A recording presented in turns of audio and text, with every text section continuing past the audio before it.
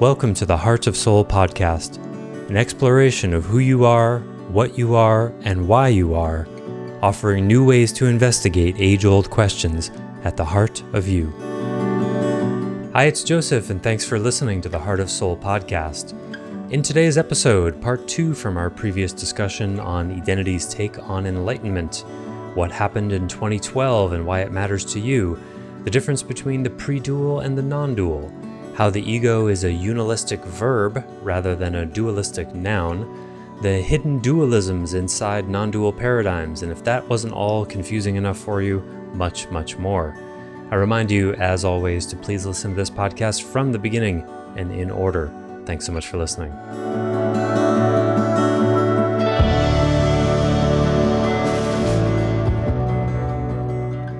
Well, welcome forward, everybody, this is episode 34. Wow. Yeah, it's amazing. We still have things to say.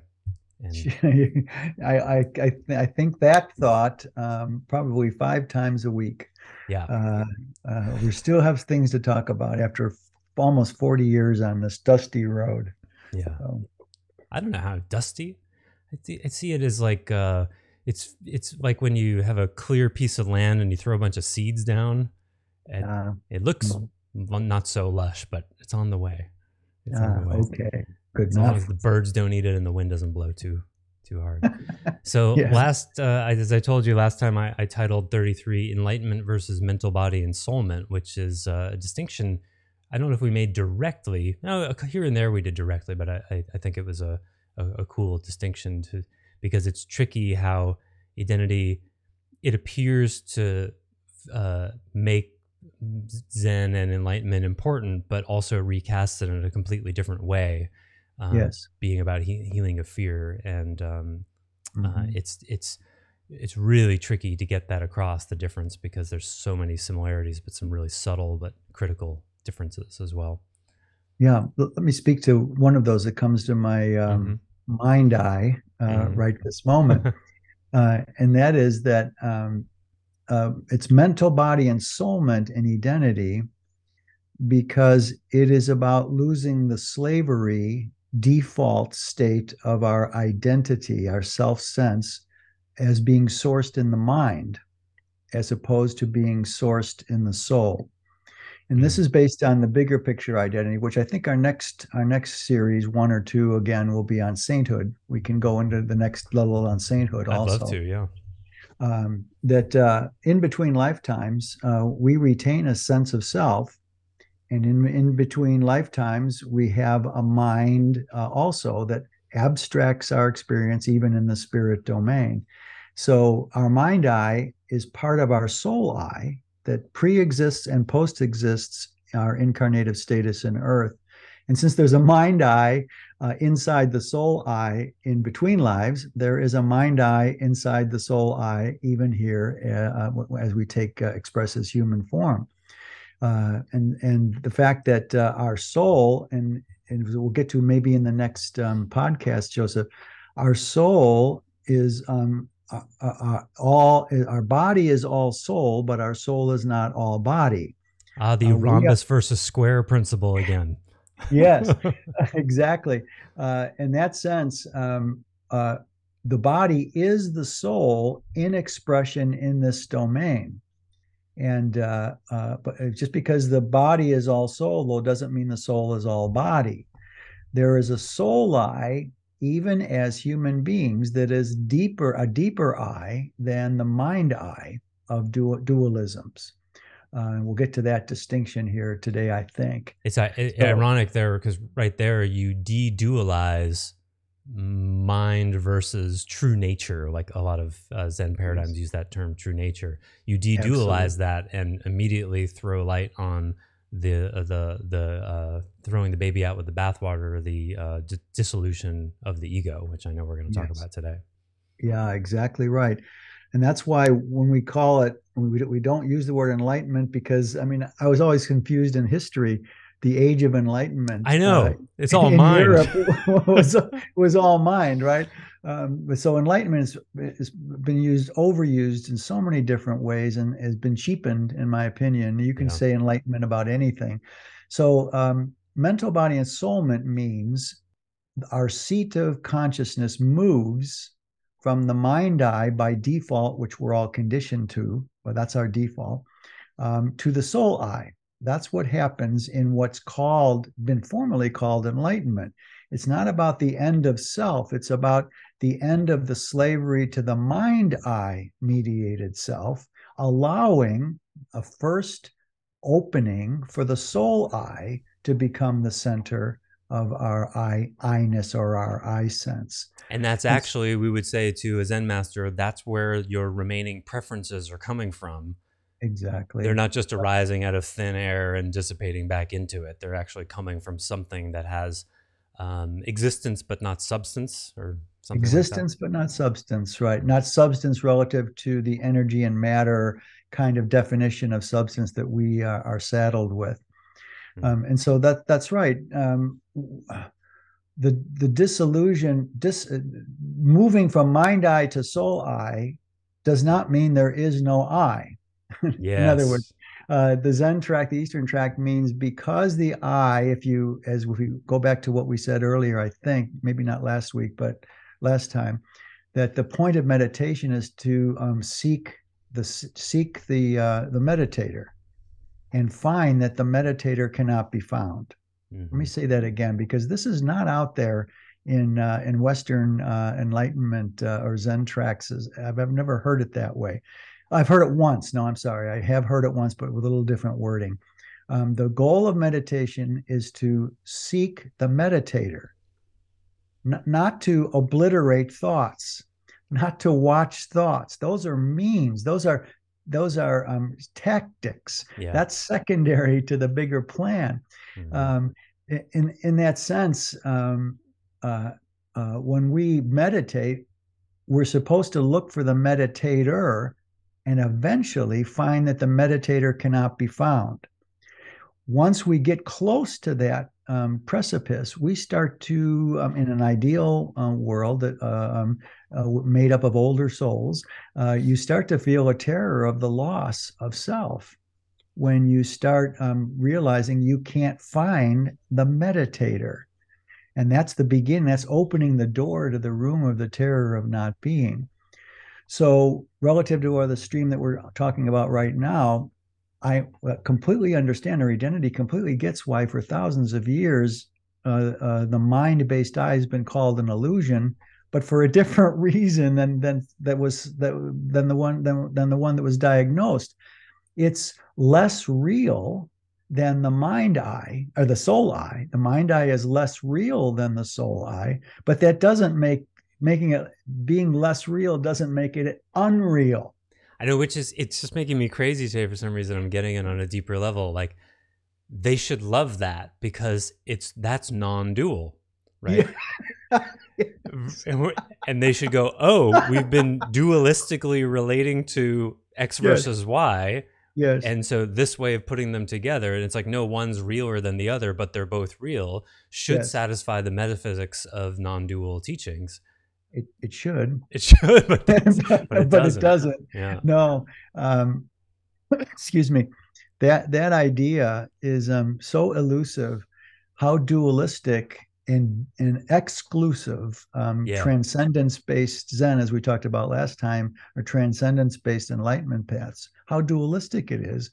Anything that's exclusive is an either or. And that's exactly. Then you've got to create a self-imagic, spiritualized self in order to fill that gap, and it's off to the races, as we often say. It puts the seeker of enlightenment in an impossible situation because they have to transcend something that's untranscendable, and then what they would call the ego in their paradigm would have to then fabricate that, which goes against the very thing that they say they're going to do. There's the noose that you used to talk about, the noose of traditional Buddhism. It just exactly they hang themselves on the not noose of their not teaching, and then but experientially it seems to self-validate itself. That whole thing, you see, and that's where the rub. There's where the rub is, because you can expose the faulty metaphysics fairly directly, like you just did. You summarized it beautifully. But people who enlighten really do have a sense of a loss of self. And so they go to the place that confirms the assumption they were taught in the first place. Yeah, but Right? if you have unhealed mother issues when you're projecting your mother all over your mate, it seems really real too. I mean, it's just, That's true. it's just That's a more right. subtle, sophisticated form of it. Exactly. Just because the sun looks like it moves through the sky doesn't mean the sun moves through the sky. Just because it seems like the self is an illusion doesn't make the self as an illusion. Remember how pre-scientific and pre-psychological the Eastern path is, and it's not been updated adequately at all to the modern day, which is what Edenity, why it weighs in with a whole other recasting. As you said, it's a great word. So let's tackle this whole idea. Let's go to the next level with this mind eye, which we have called the ego for centuries. One of my favorite anecdotes, I think I've said it in another podcast, is watching a Rinpoche on a stage throw a hat down on the floor and start jumping up and down on it, saying, "This is the ego, kill it. This is the ego, kill it." And he just, of course, while doing that, he exposed his ego doing that to his own ego. Decidedly dualistic. Decidedly dualistic. So here's how Edenity comes in with it. So I've got to do a little prepping to get there. There's a whole the basic illusory dualism in Eastern teaching is the dualism of dualism versus non-dualism. Okay. Mm-hmm.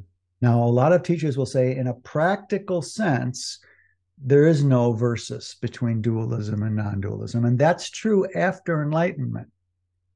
That's the sensation. That's what they experience. There's no more fight anymore because one side, but the reason there's no fight there because one side has won and the other side has lost. Wow. Do you see? It's like when you adjust a lens on a camera for a far away a picture of a mountain. Everything right in front of you gets blurry, right? It's the same principle here. It's so obvious that the only reason it feels like non-dualism and dualism after enlightenment there's no conflict is because one side's already won and the other side's lost. Reminds me of that person that you talked to many episodes ago who emailed you following the collapse of EBU 1.0. Just so you'll know who it is. He once said jokingly, I'll never forget, it was so funny. He said, yeah, there's an and. I'm right and you're wrong. Just basically that's exactly right. That's what Zen does. Yeah, there's an and. This is really, there's exactly no fight. Right. And one of the persons who really helped me years and years ago get a foothold in Europe, her non-dual teacher explicitly said the teacher is always right. Oh dear. And the student is always wrong. Okay. Now this was an intrinsic part of this guy's teaching. Now, if I had ever had a chance to meet him, which I didn't, I would point out this glaring dualism in what he is saying there. He would attachment to it. Oh my! Yeah. Over attachment to it. It's always and never are over attachments. How can you not get that? And he was enlightened. I mean, I saw. She told me some things he said, and I felt through her to him, and he was enlightened. But he would answer, "Well, my expression of it is dualistic, but my embodiment of it isn't." Oh, come on! Oh man! No, but can you see how that follows his truth and how self-evident it is to him? Do you see? Because he's living in the essence of it, but expresses it dualistically. And because expression in dualism is dualistic, then it somehow forgives the trespass out of the non-dual essence or something. Oh, man. Yes, Joseph. I never put it in that phraseology. That's exactly right. It's they let themselves off the hook there disintegrously. Well, and you just made a distinction I haven't heard you make before, which is that we can point at someone and say, yes, you're enlightened, but not mental, body, and soul. Yes, exactly. And Oh, good point. that's Yes. new. So that we can honor, yes, you're at the Yes, top of this paradigm, and there's all absolutely. sorts of real stuff there, and it's an incomplete model. It's it hit its Peter principle probably maybe 300 years ago, and now it's just been wallowing around, justifying and trying to morph into a Western mind digestible place, which just Yeah, weakens it even further. yeah. So the point here is that, let me repeat that so we'll go forward again. The basic dualism, it's an existential dualism represented by a dualistic expression. That we're not talking about the dualistic expression now. The basic existential paradigmatic dualism in non-dual teachings is duality versus non-duality. One is chock full of Mayic substantiveness, and the other is absent of Mayic self-substantiveness. You can't say that's not a versus. One is chock full of Mayic dualistic substantiveness, and non-duality is absent. It's the exact opposite of that. Yeah, So at its most basic level, it's a really fundamental value system of non-dual good, dual bad, yes, which they exactly can't right. admit because that would be too sharp a dualistic distinction. Exactly. So what always bothers me is, my particular odd kind of gift is, if the metaphysics expressions and outcomes all don't resonate, something's wrong with the whole system, Mm. right? So if there's a denial of this basic existential level dualism that I just said two or three times, by the time you got all the way out to enlightenment, it's been damage in, damage out. Mm-hmm. The damage starts with the denial of the existential level dualism in dualism versus non-dualism. This is not just We're not just intellectually masturbating here, as I have been accused in the past of doing and making this. It's a fundamental, as you just said, it's a fundamental schism and defect in non-dual teachings. Yeah, Uh, and that's a tough one. I think I spoke to you a little bit last time because I never thought you were intellectually masturbating, because I loved the intellectualism of it before, but then mhm, after my non-dual illumination, and then having to mhm, claw my way back into the dualism that I was transcending unconsciously, now I mhm. have a whole different appreciation of it because I actually had the experience. And even though it was really difficult and took about a year to get even traction on returning to the soul I was trying to leave, the soul some part of me was trying to leave behind. I, Yeah. I don't know if it can really be appreciated unless you go through something like that. So to someone who would accuse you of intellectual masturbating, I would say, well, try losing a part of yourself out the top of your seventh chakra and clawing your way back. It becomes very real then. Yes. You have directly the direct experience, of the distinction between the tabula rasa that your mind eye has been reduced to after a pure non-dual enlightenment, and realizing that I didn't think my dualistic self would ever come back, but it did, Mm. quite rapidly, in terms of, if you look at it that way, within 3 months, 2.5 months, it slammed back into perspective. And so then becomes the question is, why did it? Am I stuck halfway between enlightenment and non-dual enlightenment? All that kind of stuff. But this is a fundamental schism, dualism, that has never been fully appreciated. It's been denied innocently by the experience of younger souls who, in one way of saying, believe just because they experience the sun is moving in the sky, the sun really is moving in the sky. When they say, there's no one home, or that they deny that fundamental dualism versus non-dualism. Hmm. So now that's behind us. Let's go on to ego. The Mm. point being here, a reason I needed to introduce that first in terms of semi-linearity with this arcana that we're talking about here, uh, is that Edenity solves this, dualism versus non-dualism, by introducing the idea that there's something in between dualism and non-dualism that changes the story completely, because it's a felt experience, not an intellectualized experience, where halfway between dualism and non-dualism is something, the all I can call it is unalism. Unalism. If that is true, if that is possibly true, then we have a not so much a linear, but an unfolding essence form expression. We have non-duality as in this formulation as essence, unalism as form, and dualism as expression. There's a link here, and that's since there is a unalism, there's no such thing as unalism in non-dual teachings, at least traditional ones, right?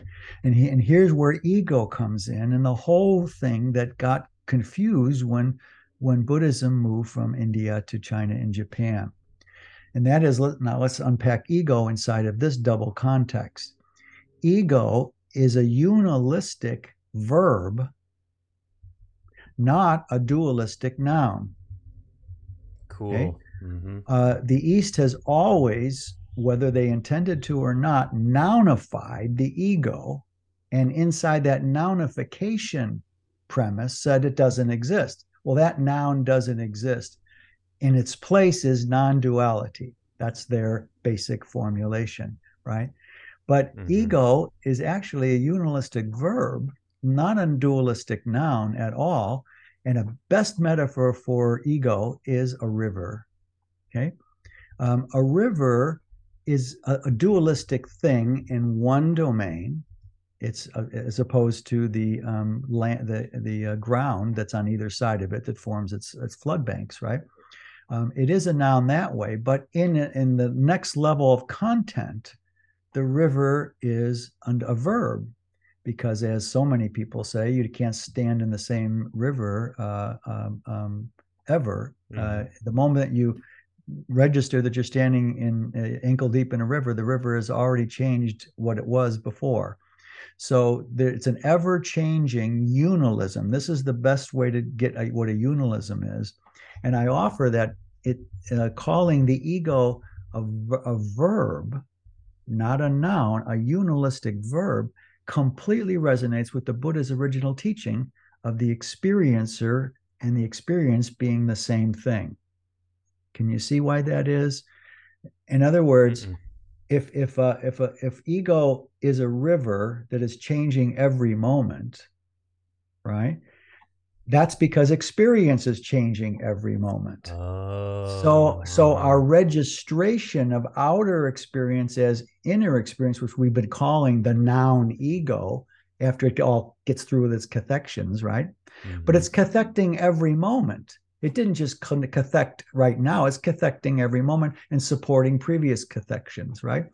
So all that experience is changing every moment, every single moment. Even if you're sitting still, you're now on your 10,144th heartbeat instead of your 10,143rd heartbeat. So who's fooling who here that there's any such thing as a noun? Now, if you call nouns an illusion, I'm right with you. Even a static object at the atomic level is not a noun, it's a verb. At the level of essence, there's no such thing as a noun. Yeah. At the level of essence, which is why if you call ego a noun and then contrast it with the essence of non-dual, it becomes an illusion or unreal. But if you sorry, go ahead. No, you go ahead. I've heard Adyashanti, for example, refer to the ego as he would say, well, it's better called an egoic process, and so sort of submits that it is in fact a verb. But then the question is like, well, what is it that you want to do with it? Yes. Because if you're trying to get rid of that process or supplant it, then it's sort of like you're taking the process, drawing a circle around it, and so nounifying it, and then trying to get it out of there. And then that is still kind of like a noun. It's like a meta noun.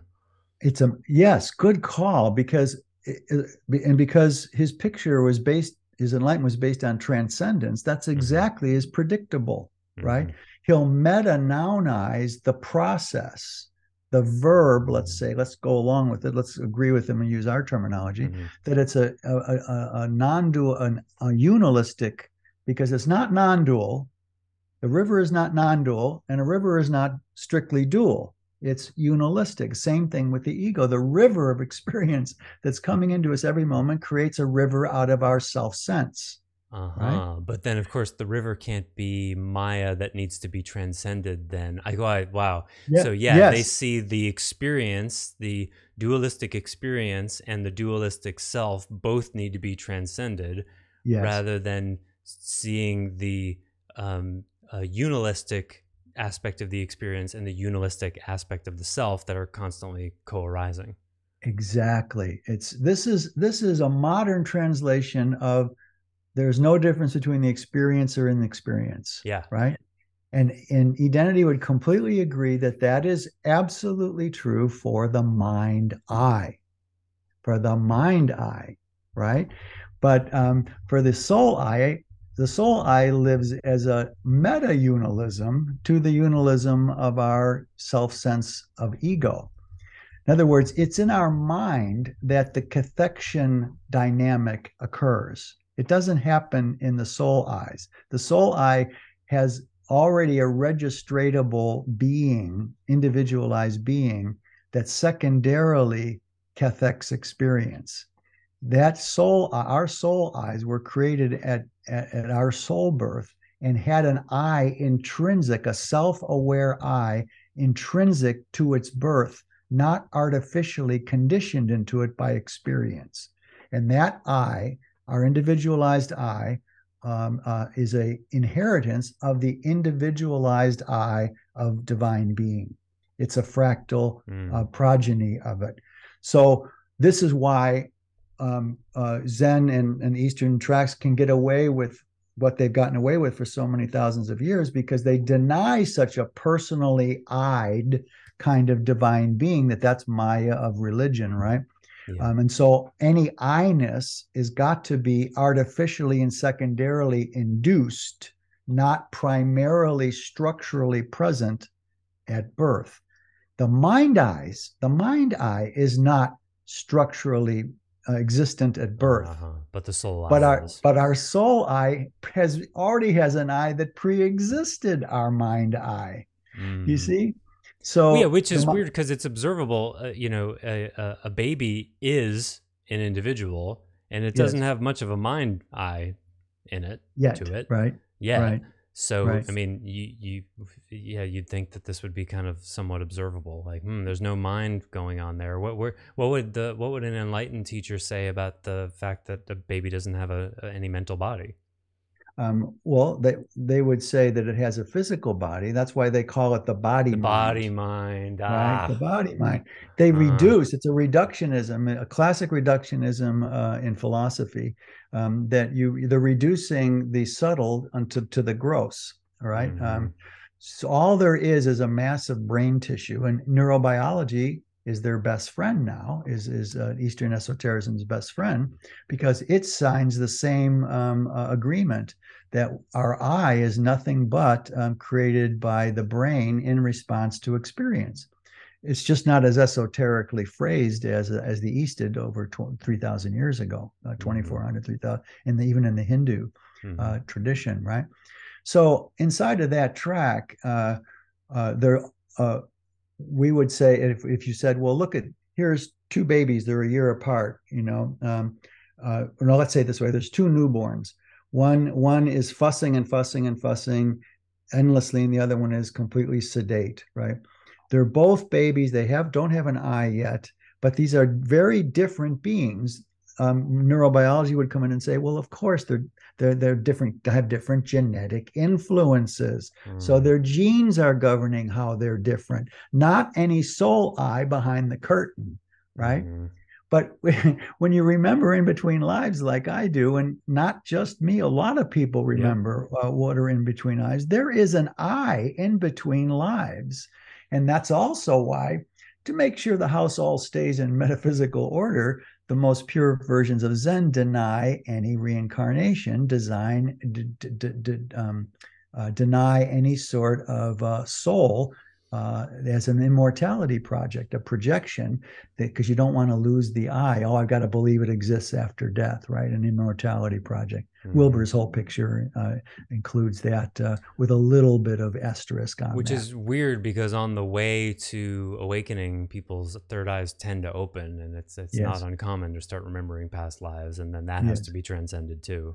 That's just a projection of the I trying to losing itself. Creating Right? more eyes and more other lives. Yeah. I Oh mean, boy. I'm laughing. This is a tragedy. I've cried so many thousands of moments over my lifetime at this, what we're talking about, that it's almost comical now, especially since 2012, which I hope we get to today too, Sure. and how that's changed the Enlightenment game since Well, I mean, 2012. for me, it's like it's easy to laugh at the metaphysics, and then you meet someone who's been meditating transcendently for 20 or 30 years, and it's very easy to have your heart break over that because you Yeah. can feel that they've left their soul behind, and they're Yes. suffering because of it. Exactly right. Exactly right. So let's take one little sidestep and come at the same issue that we just argued, I think, pretty eloquently. I think so. If we do Um, say so ourselves. if we say, we do say our unalistic selves, right? Um, there's another way of coming at this rather than noun verb, non-dualism or dualism versus unalism. There's another way of looking at this. Uh, if the ego is a unalistic verb, changing every moment in accordance, the mind eye, in accordance with our experience, its inexperienceability as a noun is plenty sufficient to create a terror of not being. Uh-huh. In other words, to be reduced that my default conditioned sense of mind eye is being created every moment has no permanence. It is not a dualistic noun. Just reducing it to a unalistic, constant flowing, ever changing thing is hugely disruptive to our nounified, conditioned nounified ego. So another way to recast all this experiencer, unilis, a noun versus verb for ego, what they're experiencing in enlightenment is the inexperienceability, the impermanence of a nounified ego, Mm-hmm. Mm-hmm. not a lack. It's not the non-duality is not the ultimate state of being or not being. That impermanence is the kind of enlightenment that the Buddha had. The Buddha had no teaching in his teaching about non-duality. There was no advaya. There was no absence of individualized self. It was all based on impermanency. His enlightenment was based on in our modern terms, recasting an identity, that the ego is a unalistic verb rather than the dualistic I, right? That alone imparted enlightenment in his day for him. And with that version of enlightenment, casting this whole thing in China and Japan into non-duality versus duality, he did not teach that. He just taught this. The inexperience of ego was so liberating for him, liberating that it's impermanent, that he didn't have to hold on and attach to anything. When it's held as a permanent noun, you've got to attach to dualistic dynamics to keep that dualistic noun in play. And when you lose that, and all of a sudden my ego is a river, there's a whole liberation from attachment and resistance immediately in that kind of enlightenment. But that kind of enlightenment creates an effusive aliveness as opposed to the dourness of most non-dual teachers. Adya is a bit of a exception, but he's not joyfully alive. He's muted. Yeah. He's heartful, but his heartfulness. I haven't met you yet, but I hope to one day soon, Adya. your enlightenment is a muted aliveness. It's not a live aliveness. It's not joyfully overbrimming with expression of liberation. It's more constrained, and you have such a big heart. Yeah, he does. It hurts me to see it muted by a transcendence-based algorithm that you unfortunately went through, and I did too. I just found a way through it to the other side. So this is not any criticism. This is just a heartfelt because he's halfway there, but can't fit his experience in accordance with what his teachings have been in. And that's why we say non-dual masters, Joseph, they haven't lost their dualistic conditioning. They've just been reconditioned. They haven't been deconditioned. They've been reconditioned to their own set of dualistic principles and dharmas, and that say this is good, this is bad. Yeah, exactly. This is you see what I mean? As long as there's a value system, there's conditioning, right? Exactly right. So the Buddha and I would agree. We would say, let me put it in words here. Any sense of personal authorship of experience, any sense of a personal authorship of experience is only rendered inexperienceable because of its continual state of changingness. It's our ever-changingness that is enlightenment, not because it's an illusion. The ever-change. Yeah, it's like you can't actually experience a river. If you look closely, you'll see it changes too often. You can never experience it. And exactly so it is with the self. Right. And that's why the whole non-dual picture of things, whether they realize it or not, create a boogeyman called the noun ego versus the not noun ego that has never existed in the first place. The ego as a noun has never existed in the first place. They would say, yes, we agree that's an illusion relative to the non-dual. Yeah, but the non-dual is where all I-ness goes to die. There's another way of looking at this, of interpreting the data, another way to interpret the data to see that there is an I of soul and there is a dualistic, enlightenable mind I. But what happens is the mind I doesn't disappear. The mind I simply is outshined by the soul I, where the I of soul, it was a structural, not a conditioned version of I. It came out of a divinity that has an I also. Now, we can't compare our puny soul eyes even. Well, look at it this way. The puniest of all is the mind I. The next bigger thing, much more vast, is the soul I. And then compared to the I of divinity, we're just cogs in a wheel of its self-aware cogs in its wheel. We can't even compare the eyes. But in that sense, this is where we could say in Edenity, sagehood, pre-dual sagehood, is sainthood. How so? Because our soul I, which is liberated from the mind I in mental body ensoulment, came out of divine beings, yin divinities, pre-dual womb. I see, because the inhabitation of soul into mind I is a sainthood movement, actually. Yes.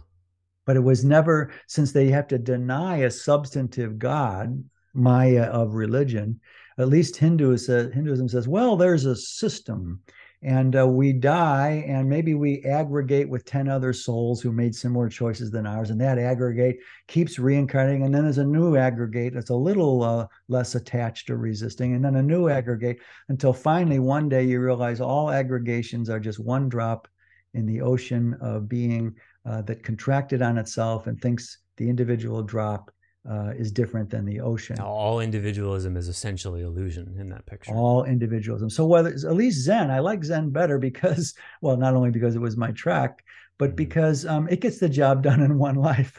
Yeah. Whereas Hinduism, it says, well, there's some sort of divine system bigger than the theater here that governs the aggregation to finally one day find itself equivalent to the ocean, and the drop disappears. Wait, that sounds great. Oh, into a indescribable non-dual ocean. They could say non-dual ocean. I've heard Advaita Vedantas call the ocean non-dual. So the only difference between the two is Zen says it only takes one life, and that's it. Lights out at death. Your mind eye is nothing but a product of your body mind, right? Experience. But at least the Hindus say, well, maybe it takes 1,000 years for yours and all the other aggregate souls like yours to finally realize the same thing. Zen gets done in one life, right? But that this somehow the system where reincarnation does take place, but one day ends up in the same place Zen does after one lifetime. There's got to be a divine system and intention to that whole system. Where did that intention come from if it's totally impersonal? Yeah, that's right? A mystery is the only answer they can give you there. Yeah, that's the mystery. Yeah, and so that's fine.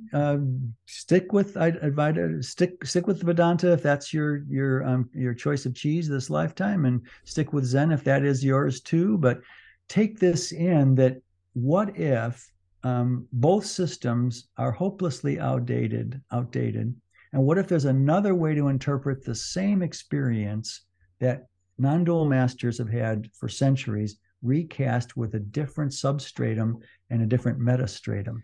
You know, as a side note there, isn't it interesting how, like, in every realm of life, we are looking for the newest, most updated thing, you know, the next best burger and the next new iPhone and the next new medical advance. But with our value systems, we're like, oh, that 2,000-year-old thing, no, that was perfect just right then. Or like how the Amish are like, oh yeah, the amount of technology we had in 1860, that was the right amount of technology. No more. That was it. Exactly. And Christian, Islam, Judaic, and I'm always missing one.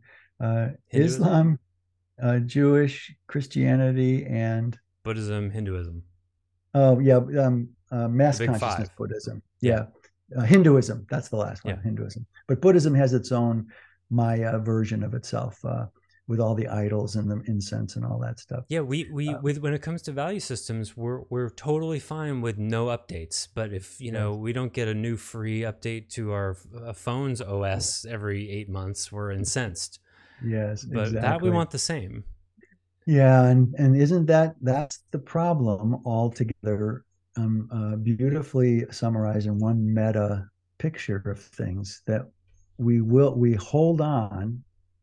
Even those who say they are free from attachments are attached to a 2,400-year-old Buddhist system, value system, or a 4,500-year-old India Advaita system, esoterically. Yeah. And they can't change.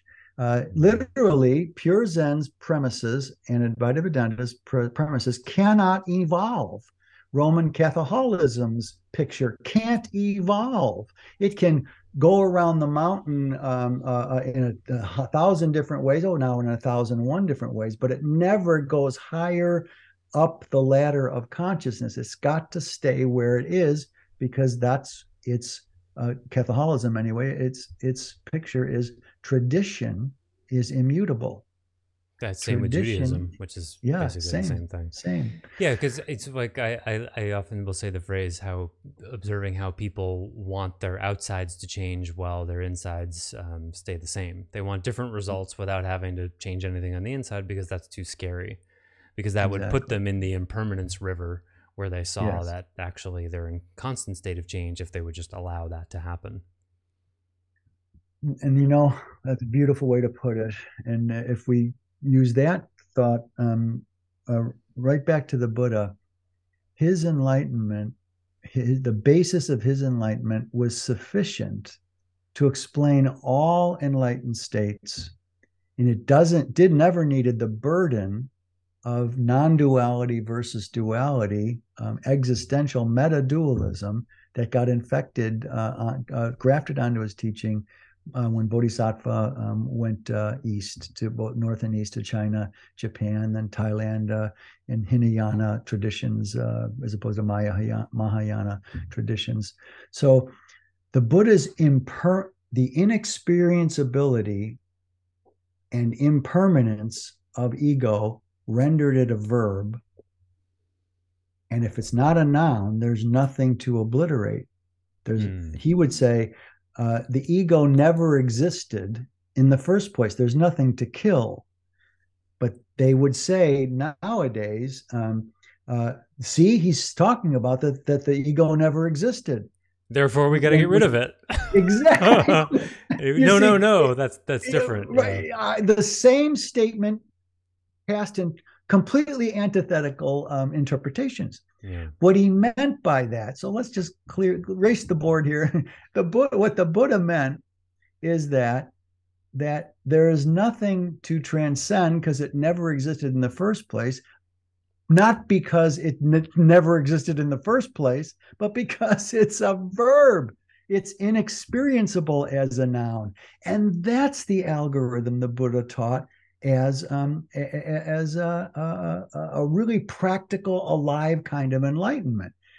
If you wind up going through 30 years in a drafty monastery, avoiding carnal thoughts and watching your belly button exude nothing, okay, that's fine. But that produces a dour, like we said, a dour, subdued, muted humanism to the enlightened personality.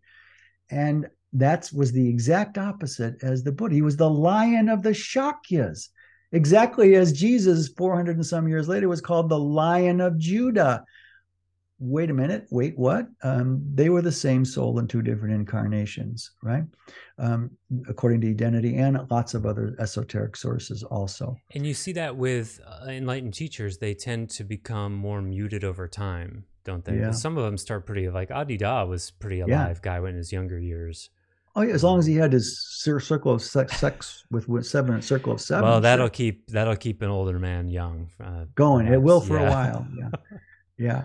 And we talked in another podcast, didn't we, Joseph? Remind me if we already talked about this. If I remember. I'll try. Or either way, Adida, he acquired this passion for photography as he got older, right?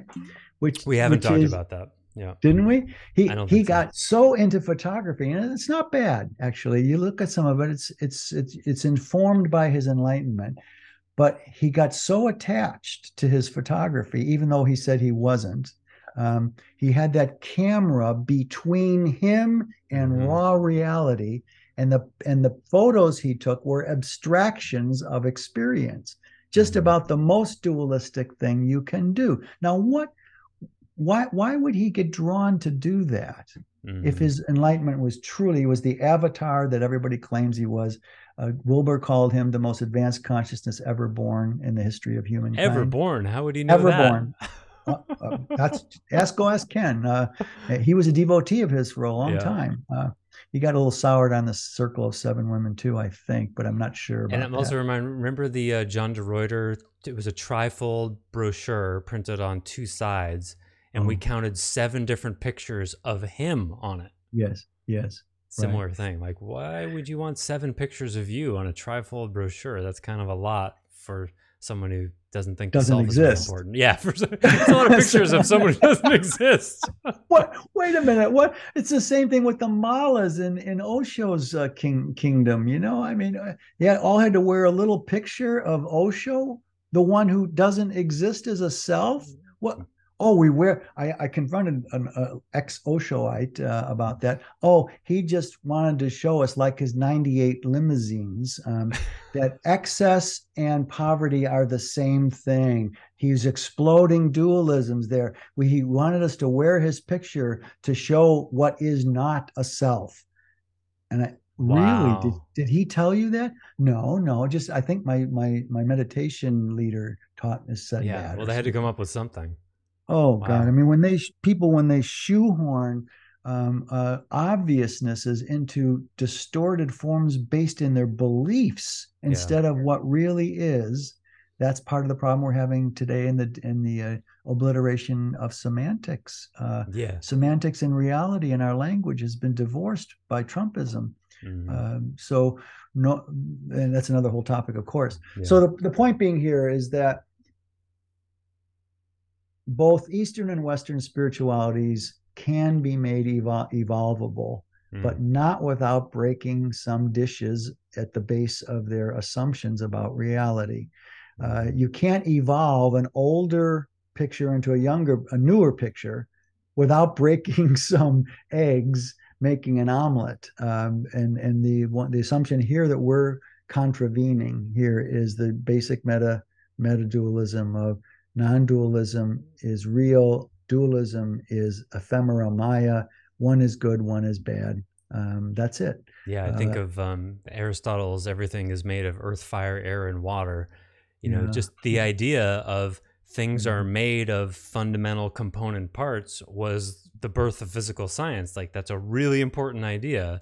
But if Yeah. you are clutching it, you're never going to get the 120 plus elements on our periodic table. Oh, another great metaphor, Joseph. So what Edenity is planting seeds for is the end of 2,000 to 5,000-year-old teachings about divinity or the nature of the personal self. It's saying, sorry, folks, it should have ended in the Renaissance to some degree, but it didn't. In Europe, in the West, it just became a little more condensed into indulgence of Maya. In other words, you want to change the one thing in people that they're the least willing to change. I'm not trying to change it. Yeah. But yes. It's amazing you haven't been assassinated yet. Well, the date is early. If I'm being a little flip here, but it's true. No. I have no illusions that if Edenity's message got out there in any sort of influential way, my life is in danger. Yeah. I mean, a cartoon of Muhammad got people killed. This is way bigger than that. This is saying, sorry, all of your gods are false gods in the West, and all of your not gods are false gods in the East. Yeah, and that's always started holy wars or serious conflict in the history of consciousness. And I mean, I used to have quite a caustic edge to me, which I just don't have much anymore. So I'm not rallying the troops to make warfare on Eastern and Western spirituality. I'm simply whatever saying, that would look like. Yeah. Whatever that would look like. I'm simply saying, folks, stop, breathe. It's time for an update. What's so threatening? If your truth is the truth, I'm a complete heretic. What do you care what I say? If a born again Christian says you're going to hell, to the 7th level of hell because you've insulted my Jesus, I would say, well, that's my problem, right? Yeah, they must be pleased about that. Yeah, aren't you happy when they're going like this? I've had someone say, "You're going to hell for what you've said." I got that once. And I said exactly that. I said, well, why aren't you smiling? Yeah, I'm justice a heretic. will be served. Yeah, right. Well, what's the problem? I've got the problem. You don't. Why are you threatened by my disagreement with you? Yeah. And here we come back to why this very question of my physical safety at some point, possibly. I hope not. But that you're only threatened by a new version of your shtick if you're unsure about your version, the opposite of how it holds in people. The person who said that absolutely believed in the Bible literal, absolutely believed dinosaurs and humans traded airspace and oxygen, absolutely believed that the fossils were put there by the paternalistic God to test our faith. Yeah, right. I mean, this guy was absolutely sure. And I offered to him very gently, as best as I could at the time. I had some causticity to me still. I said, why am I threatening to you if you're right and I'm wrong? You could only be threatened by me if you're unsure of your shtick. Yeah. Now, this would say this to a radical Islamist, a radical suicide bomber. Oh. Why are you threatened by the devil, the infidels? They're all going to hell. Why you should be happy about the injustice? Why do you have to kill yourself? This is why also I always got when monks, not so much Zen monks, but the Dalai Lama's version of monkhood, when they set themselves on fire in protest of the Vietnam War. Remember when that was happening? Well, you were younger. They're already halfway out the self place. Setting their body mind on fire is not a big deal. But they would only do that if they already felt that their one way of looking at things was the way. So they set themselves on fire in protest. It's another version of it. I'm reminded of that article. Remember a while back, there was like two conflicting sects of monks or something, and they didn't have any weapons, so they were throwing typewriters at each other. Yes, something like that. Yes, I remember that too. Yes, I remember that. So, wisdom of the day that's not really attached to the pre-dual picture here, and that is anyone who's threatened by anything you say is not sure of their worldview, or else they would not be bothered by your disagreement of it. Yeah. Basic consciousness 101A. Well, and there's science for that. It's called the backfire effect, which has been studied with political parties. If they expose, the University of Minnesota or Michigan did it in 2015 or so. It was fascinating. They would take registered Democrats and Republicans and then show them negative information about their party, actual facts, and then they would test to see whether it eroded their belief in their party, left it the same, or strengthened it. And overwhelmingly, it caused them to be more strongly believing their party when it should have done the opposite. And they call it the backfire effect. Reminds me, something recently happened here in California. I think it was California. It was in the news. I'm not making this up, really, because it applies to the whole, for example, chemtrails nonsense. Oh, yeah. They were installing 5G equipment, which looks different than the 4G. If you looked on the post, the telephone posts, or they're much more involved. And the local internet provider wanted to show its concern for the citizens. So the citizens were starting to call and say, is that 5G? Is that 5G? So they got a bunch of these people who were complaining about it. Have you noticed any symptoms? Oh my God. Since those things have gone up, I know where this is going. Dizzy. I got dizzy. I got nauseous. I got brain fog. It's unbelievable. And they garnered like 24 of these people who said something like that. And then they had an open hearing, and there's an angry people were going, not torches like in the old days, but get this evil 5G. And they let them. I wish I was there. The people were up at the front, just let them rant, rave, and then said, "Okay, folks, thanks. It was really helpful. And just so you know, we haven't turned it on yet." I knew it. Right. People who say about this chemtrail stuff, conspiracists, they don't know basic science. Jet air from airplanes is hot. The air temperature at 30,000 feet is cold. That heat trail forms fog in the same way fog forms when cold air mass hits hot air mass. These chemtrails are simply exhausts of normal jets, not disseminating poison to poison you.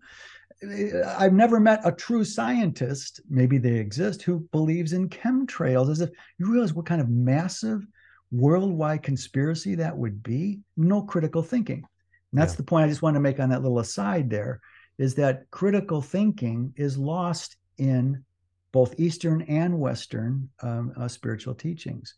They don't have doubt about their own picture. They are over-attached to it. They're so sure of it. They don't allow critical thinking, which is doubt your own picture, in order. If they had doubt, there'd be doubt space for evolving, for evolution. Evolution requires doubt space. So this isn't going to happen anytime soon, as we say so often. Well, that might be a good entree into, if it makes sense, to talk about the incredibly disorienting process of learning to experience yourself as impermanent. Okay. Because I know some of the answers inside myself about why people grip so hard to their beliefs and why they have no doubt space. But what is Edenity's take on that? Of why they don't have doubt space? Yeah. Well, it's it's based on one of the three premises of identity, and that is we're all responsible for the contents of our unconscious, right? And so all that lack of doubt space comes out of a lack of emotive food in childhood. In other words, the basic wounds in the personhood track of identity is that no parent, this is not a criticism of parents, it's a criticism of parenting, that no parents ever born ever gave any child ever the experience that they felt what they were feeling while they were feeling it and why they were feeling it 90% of their childhood. No child has ever been raised with that. And because of that, we have never formed an inner soulful version of I, because been starved of heart food, soul food, basically heart soul food from the beginning, because our parents weren't soulful enough, too busy, otherwise damaged. They didn't self-authenticate before they became parents. So we produce generation after generation after generation that have to over-attach to belief systems to give themselves some sort of survival identity.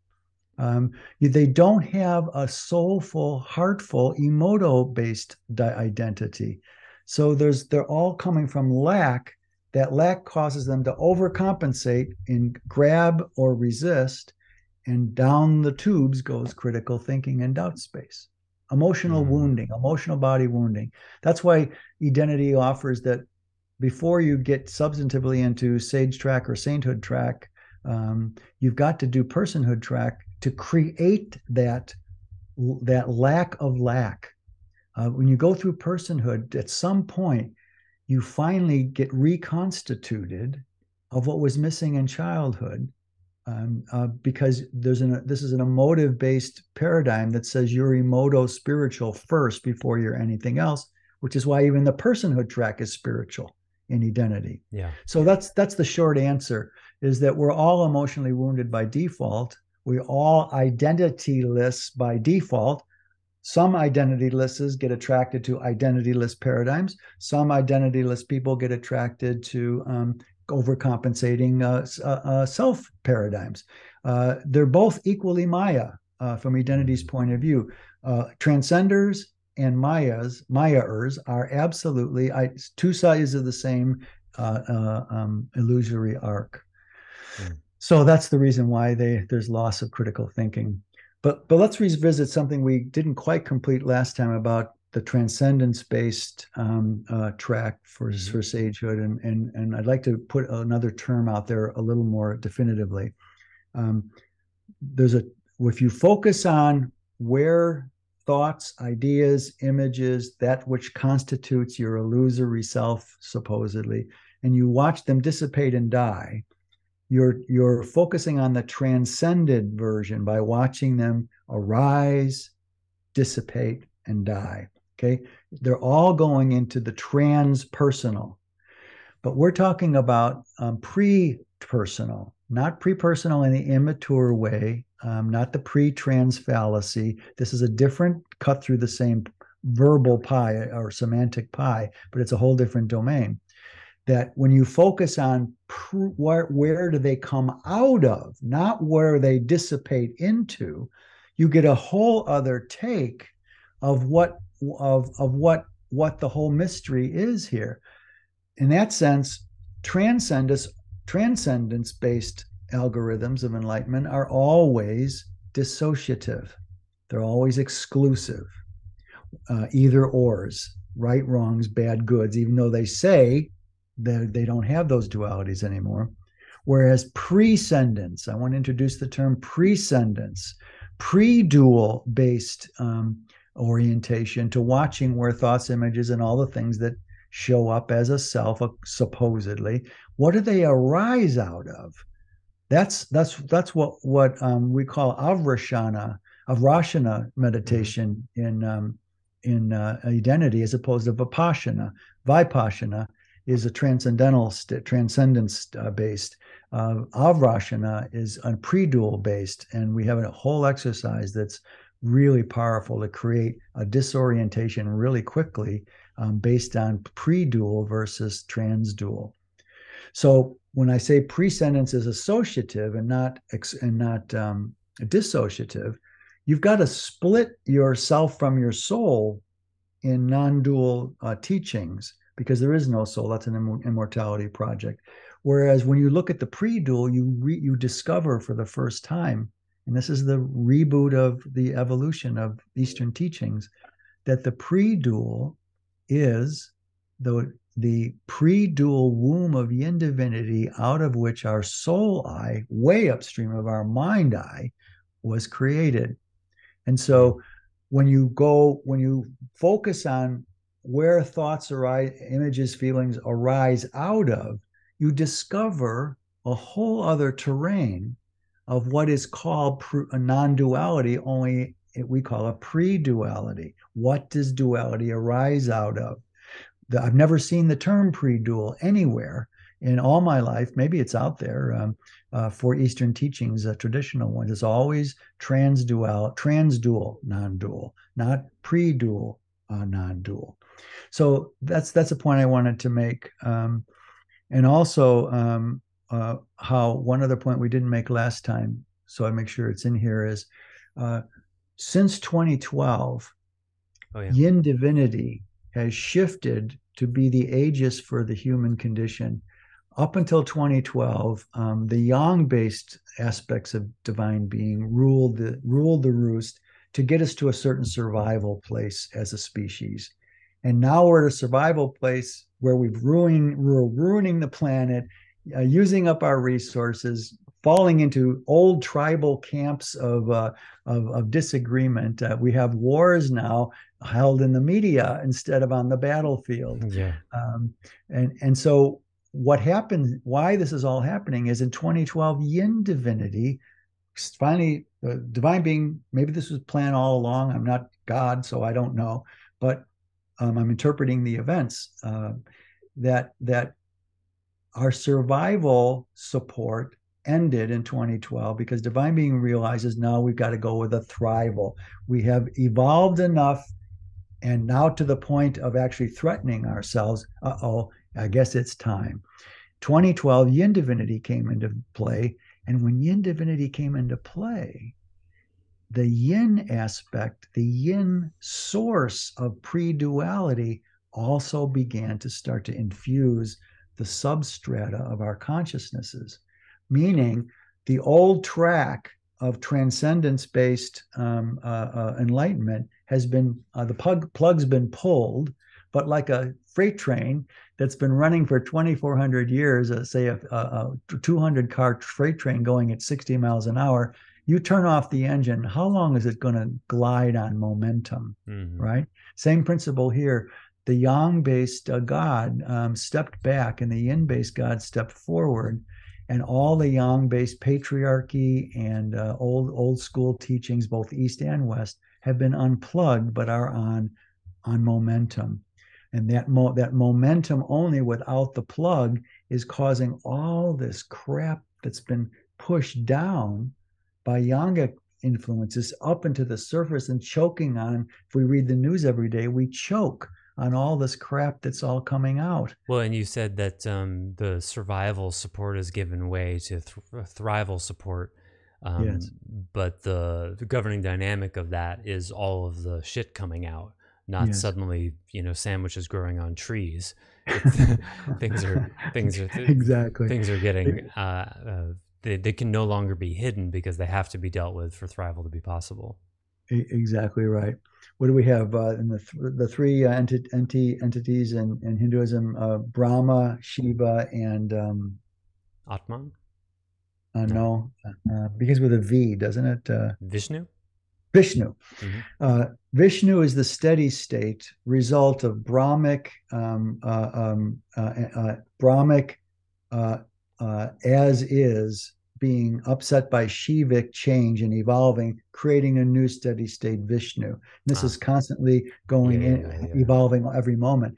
We're in a Shiva stage where the Brahma, if I can use this metaphor, the Brahma of a survival-based dynamic of humanity's consciousness is giving way on its way to a new Vishnu of thrival. And for that to go from Brahma to Vishnu, there has to be a Shiva stage. And we are chock in the middle. It's only been 10 years since the shift. And look at our institutions, look at our discourse, look at the mess that everything is happening. This is the swamp that was always there. But now with internet and technology, we're all aware of it every moment, every moment, every moment. Yeah. Take heart. This is a transition place to a new Vishnu. It may take another 50 or 100 years. I don't know. I hope not, because I think we'll nuke ourselves if it lasts much longer. Yeah. And so what we're saying here is that everything about identity, all the principles of identity, came to me in the old yogic state prior to 2012. Mm-hmm. But one of the reasons in 2015 my nonprofit collapsed is because I didn't embody yet what had shifted in 2012, and it exposed my patriarchal aspects and dropped them through the floor. Only there was no noose. When the floor dropped below to hang me, I fell through the ground about 20 feet and hit the ground. It's taken me 7 years to figure out what happened and come out the other side. Mm-hmm. So I'd like to just put out there that all of Identity's principles of that we're emotional beings first, which is yinic, in its entirety, were conceived and offered and taught before 2012. And now all of the yin dynamics that are pushing up and undermining all the yogic patriarchal dynamicals that are on momentum right now, have been unplugged, is bringing up all the swamp gas. Yeah. In other words, you were not immune to this shift. No, but I was not yet embodied. I couldn't embody personally my own teachings. And now I'm just on the shoreline after swimming across the ocean. I've just arrived soaking wet and exhausted on the other side going, okay, I finally have my feet in embodiment a little bit. My toes are on embodiment sand. I'm not saying I'm all the way healed. I've got to keep embodying the rest of my life. But I am here now, and I just wanted to put out there that Identity has always had, even before now, the answer to all what ails the world, but was never recognized. I was shouting into a vacuum.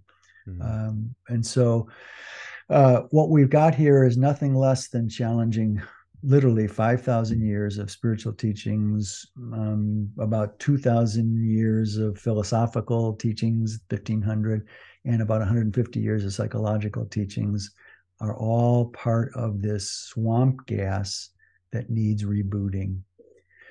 And in that sense, maybe I'd like to offer also, Bree wanted to make sure I brought this in, is that because of our unique take on enlightened states, there's a lot of enlightenment states between dualistic Maya and non-dualistic tabula rasa. Sure, yeah. There's expansive-based states. There's oneness-based states. Since 2012, the yin divinity's influence is causing a lot of people, mostly women, to have events that dislocate their consciousness. Collision with the Infinite is a really good example. Amazing book written by a woman who went through a long, over a dozen years of trying to figure out what the hell happened to her.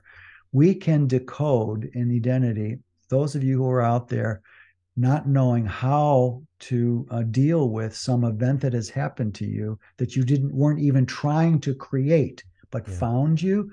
Identity can help.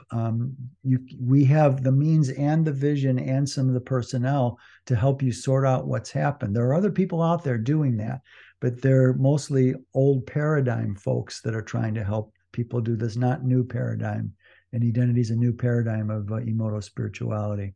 So I wanted to make sure that was out here too, is that there's lots of different enlightened states relative to the Maya grasp or resist state. And those all need to be addressed also if it causes you to no longer be able to do your job or be a good parent or not be able to relate to your spouse at the moment. These are real crises going on in people's lives quietly, because a lot of people don't want to make a big deal out of it to be called crazy by our current paradigms. Right. Yeah. I mean, if you have some kind of awakened state and you go to a psychiatrist, they're going to prescribe an antipsychotic for you, probably. Yes, It's not going to exactly go right. very well. Yeah, if you certainly can't go to your Methodist church and get any help. You can't go No. to AA or NA. You can only go to a guru, I guess, but a lot of them are not very approachable to the general public. Yeah. So, any rate, if there's some of you who listen to this podcast and you've had an event and you've either closeted it and kept it to yourself and doing the best you can do, or you've really had a dislocation in your personal life, email Joseph or I, and we'll see if we can and give you a hand in being able to understand and integrate what's happened to you. You've certainly Okay? done that for me. You and Bree Yeah. both have helped me sort out what was true, what wasn't true, what was left, and it's still ongoing. So yeah, Joseph can attest that that there is actually a solution to this. It's not easy, but there is. And last but not least, because of this yin divinity shift, I promise this is the last piece. We've noticed since 2012, there were about a dozen people in our care, quote unquote, that had basically not complete non-dual events, but semi-non-dual events, over a dozen. And the women who went through it, which were more than the men, had a very curious thing that Bree picked up right away. I hadn't gotten it before Bree got it. That when they were in the last throes of panic, as the pre-dual was finding them and eroding their sense of solid noun-eyed dualistic mind-eye self, the few men processed that as the loss of the I, like that's the traditional track. Yeah. The women processed it as a loss of other. Really? Not the loss of their I, the loss of other. That's a very yinic form. That is a new form of ensoulment, enlightened ensoulment, that now we're looking at with a little more interest, because the day of, like what happened to me, I was literally unconscious that I was unconscious for 10 to 11 minutes. That day may be over. It may be now with the yin divine being having running aegis over our human condition. It could be a softer breath, a sigh, but there will always be some segment of terror there. And if you're a woman or a very sensitive man that has a lot of yin, you may experience enlightenment not as the erosion of your I, but an erosion of everything else that your I experiences. All right, well, let me run something by you then. Just in the last week, I was at Whole Foods with my girlfriend, and we were talking and what we're going to get, and she just disappeared so fast, like sort of before there was like, okay, I'll meet up with you. There was just didn't do that. She just disappeared so fast while I wasn't looking at her that I was terrified for a moment that she had never existed and I had made the whole thing up. Wow. And that's not the first time I've had that experience. Is that kind of what you're talking about? Where it was like, Yes. Did I just dream all of this? Does she not even exist? Is that the terror of losing other? It's the same as terror of not being, but since self and other, capital O, that which we experience, are the same thing, it may be evolving here that even with men who have sufficient yin, as you do, as the soul species that you are, that you may have your event algorithmized by loss of other rather than loss of self. Isn't that interesting? That's super interesting. And that of course it speaks to the yin era, where it's like learning through relationality. Exactly. And it has implications around interdependence and, you know, couplehood and all that, because I couldn't feel that if I didn't really love her and really want her in my life. It wouldn't bring up that terror. It would just be like, oh, whatever, she's gone. It was all a dream. I didn't care. But it very much, it was weird because I was having a very, I don't know, I was going to say impersonal experience, but it wasn't really. It was just extremely meta. It was like, I don't know what the hell is true right now. Maybe she never existed. maybe none of this exists, but I was afraid, so it was still personal. Yes. So it was personal and relational, but also with this big pre-dual meta vibe to it, like maybe none of this is real at the same time. But I had a personal relationship to the fear that maybe it's not real. That doesn't dilute Yeah. the truth of this event. This was an event, and so this may characterize the way now that it's been course corrected, your non-dual pre-dual non-dual path that you're on. Now that it's been course corrected and based more in the human, now the rest of your event may unfold to its completion in this loss of other way.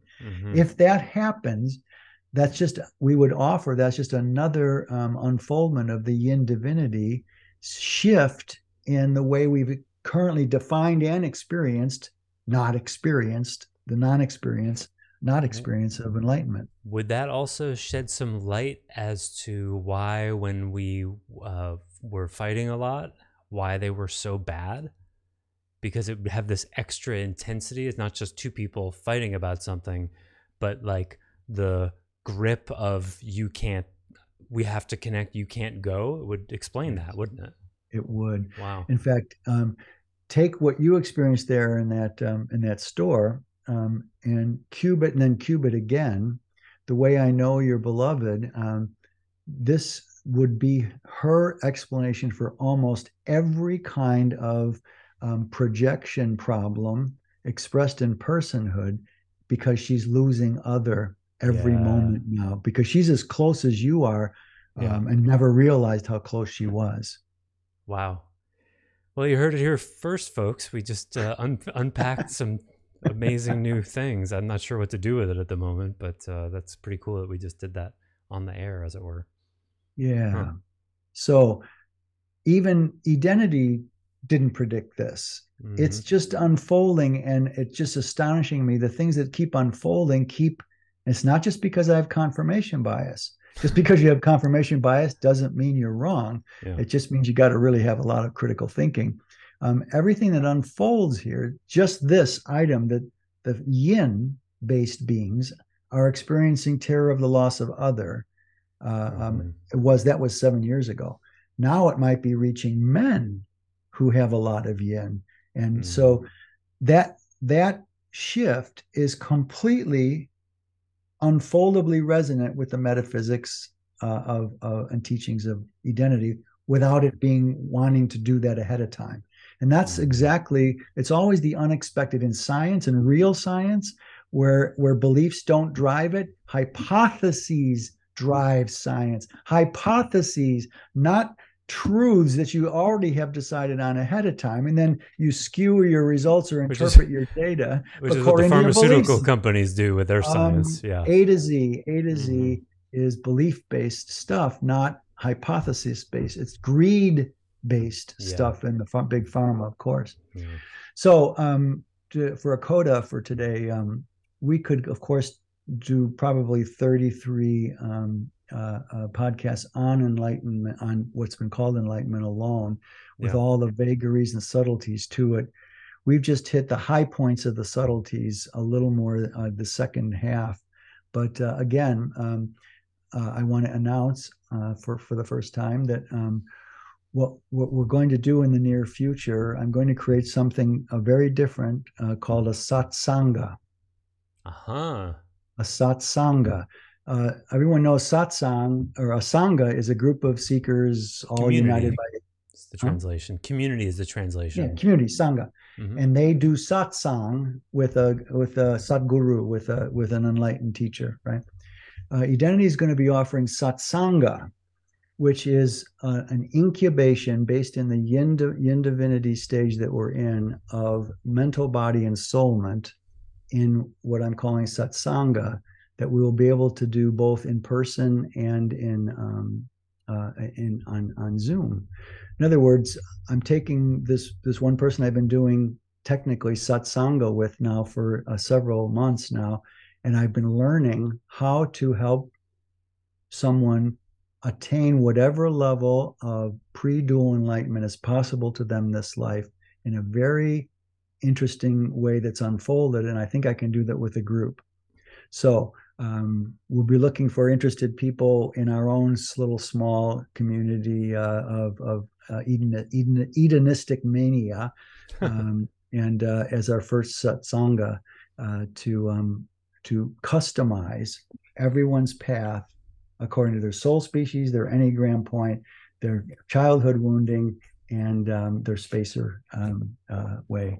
A specific yin-based way to get you to the next stage of pre-dual enlightenment. Cool. So yeah, I want to just say that, and I think I'm complete for the day, Mr. Joseph, unless you can think of another rabbit hole. No, I'm still reeling from that realization, and yeah, that was a rich conversation as always, Stace. Thank you. Well, blame Bree for that, because she noticed the shift to other rather than I before I did, and she scratched her beautiful head about it, and she thought maybe it was because they were also at the time 7 years ago they were talking about the loss of their beloved while they were slipping away. But now it's going to not just the loss of their beloved, but the loss of otherness is where my intuition knows the loss of otherness on the way to the experience and experiencer being the same, where there is no other. Yes.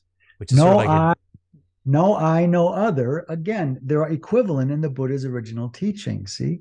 So otherness and I-ness are equivalent, but everyone's focused on the erosion and the dissolution of the I and not on the otherness. You see? So in other words, it's still in the category of terror of not being, but it's terror of other not being. Yes. Which is the same as you in one way, but it's just sort of flipped in emphasis. Yes. Exactly. Wow, that's why. I mean, now that you say that, it makes perfect sense that would change during the yin era. It would do that because, as you said so beautifully, the algorithm of relationality is yinic, and the algorithm of self is youngic. Yeah. So it's being right before eyes unfolding. So I think it's going to evolve into otherness. And if you happen to have a beloved, that's probably will show up as the first marker for it, and that's fine, as you reported here. But my intuition says it's going to evolve into otherness, and that'll be a different algorithm with the same result. Bringing up the terror of not being, not transcending duality, healing the terror of not being. Well, and then wouldn't it be, my brain's going so fast it's hard to keep up. Wouldn't the algorithm of the yang version, how do I say this? Let me back up. The healing the fear of other not being would predictably deliver someone to a more relational place than the previous one, right? Because you're losing the concept of other, therefore that's going to cause you to experience other more closely, more intimately. Whereas the yangic version of it, healing the terror of not being oneself, that would be self-to-self relational, and that's sort of the monk version. You don't need other people. You're just stay on your own. You're in your cell. Yeah, yeah. And here's, isn't that wonderful? Yeah. And there's a juncture node with even Sartre's teaching, where I'm simplifying hugely because he's really hard to read sometimes for most people. Yeah. That self is created by other, that our sense of being and nothingness, our being without other is indefinable. And so even philosophically, he's talking about this otherness as being intrinsic to the self experience, right? It stops at existential. It doesn't go to spiritual. Yeah, right. So yeah, it's really an interesting unfolding dynamic, and satsanga will address this directly. And for some people, going for the loss of otherness may be a much more productive path than the loss of I-ness. They're equivalent. Yeah, but it's a door more supported by the now. Yes, by the yin now. Yeah. Isn't that something? So yes, even identity can evolve in being open to new unfoldments, but the same assumptions still hold. So we're going to keep at this till we find an experience that completely dissonates with an assumption, and then we'll see if identity can survive that. That is the cutting edge of the cutting edge right there. Wow. Yeah. Well. All okay, right. Stace. I'm sorry to exhaust you, but I'm happy to exhaust you. It's a pleasure being exhausted by you every time. Thank you, Stace. Thank you. Welcome. Thank you, listeners, and tune in next time. We'll probably go on to sainthood next time. Yes, we'll take a micro. We've taken telescopic pictures of sainthood over the last 34 podcasts in some ways, but we're going to do a microscope, just like we did here. The felt reality, not just the structure of things. How do those structures in sainthood? How do we experience them? So it'll be a little next level for sainthood too. Okay, well, thank you, and thank you all for listening, and until next time, we wish you well on your journey. Bye for now. Thanks for listening to the Heart of Soul podcast. To learn more about Stace Barron and Edenity, please visit edenity.org. To learn more about Joseph Shapiro, visit clearandopen.com. Until next time, we wish you well on your journey.